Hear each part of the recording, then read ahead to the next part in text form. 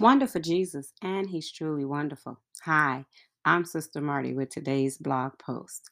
Is it puzzling you? Philippians chapter 2, verses 12 through 13.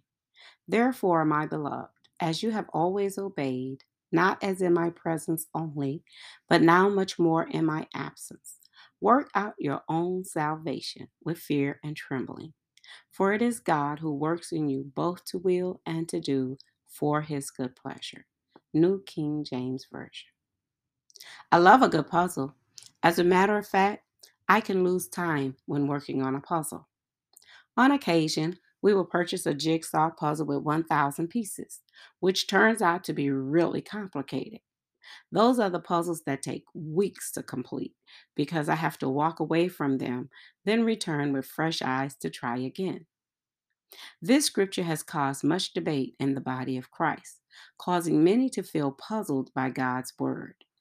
Maybe you understood it immediately or had someone explain it to you quite thoroughly, but I know that there are others who find this verse to be quite puzzling.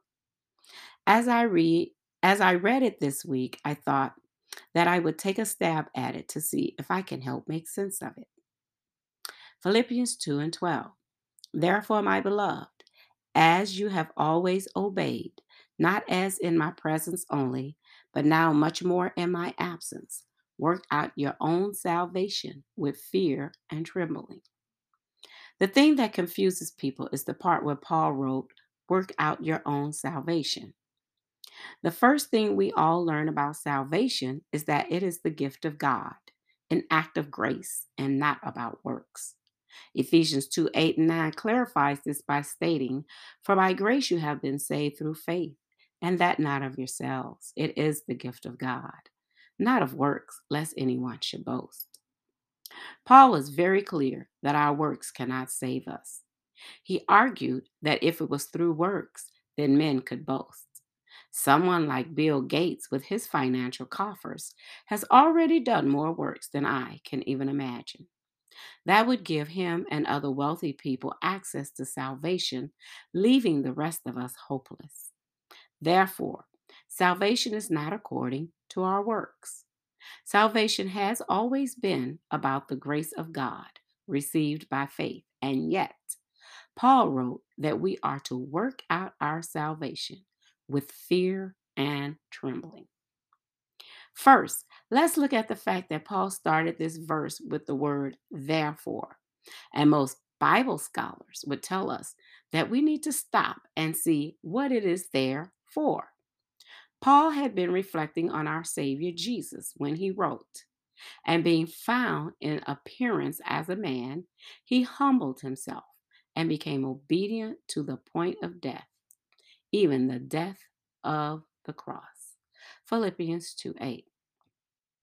Paul looks at the obedience of Jesus to the Father by dying on the cross, then remarks, therefore, as they had obeyed in his presence and in his absence to work out their salvation. It's easy to obey the word of God when the pastor is around us, or a minister, or a Christian we highly respect. But when we obey the word of God, when we are not around other believers, then it is noteworthy.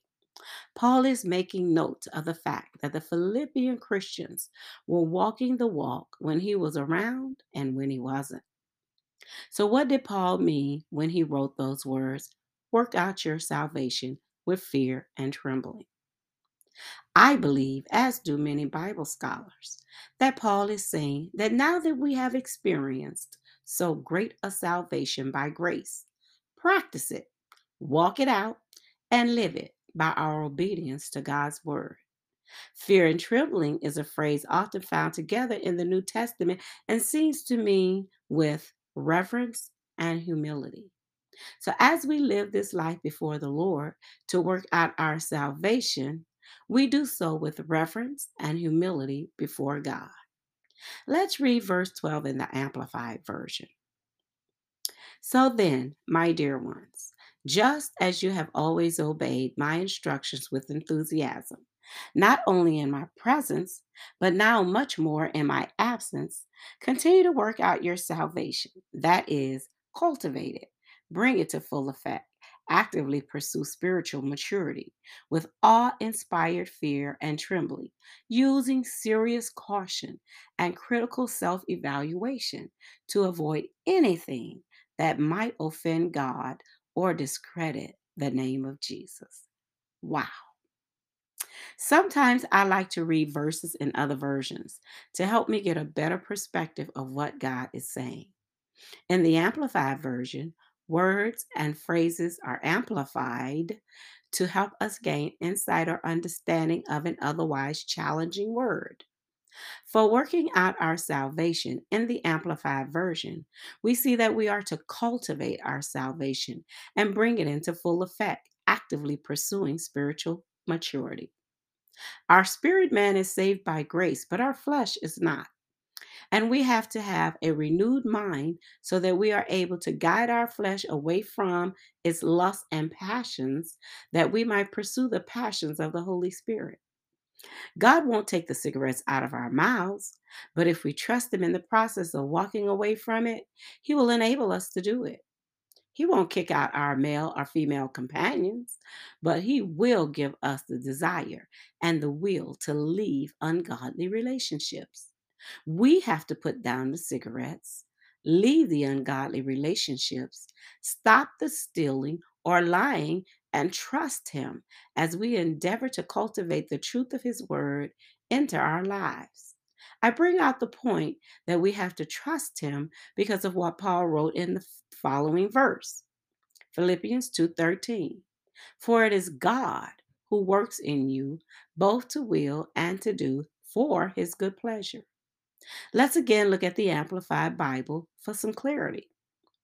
For it is not your strength, but it is God who is effectively working, who is effectively at work in you, both to will and to work.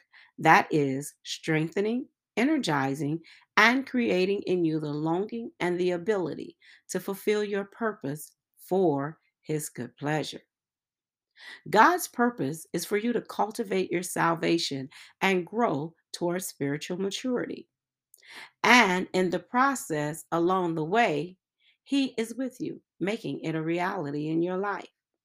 He's your strength to just say no. He's your strength to walk away. He's the reason we work it out in fear and trembling because we understand that without Him, we cannot do it. It won't work. At some point in our Christian walk, we are going, at some point in our Christian walk, we are going to have to be honest with ourselves. We are either living to be more like Jesus or we are living to enjoy our sinful lifestyles and the pleasures it affords us. Trying to see how much sin we can enjoy while claiming to know God. I'm married. As long as I have those legal documents, I am a married woman. But it is I who have to choose to live as if I am married.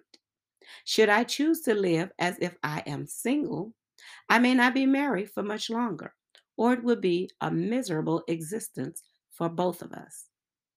If you are a Christian, you may live like a sinner, but you are miserable. Go ahead, make the change to live the life Christ gave you.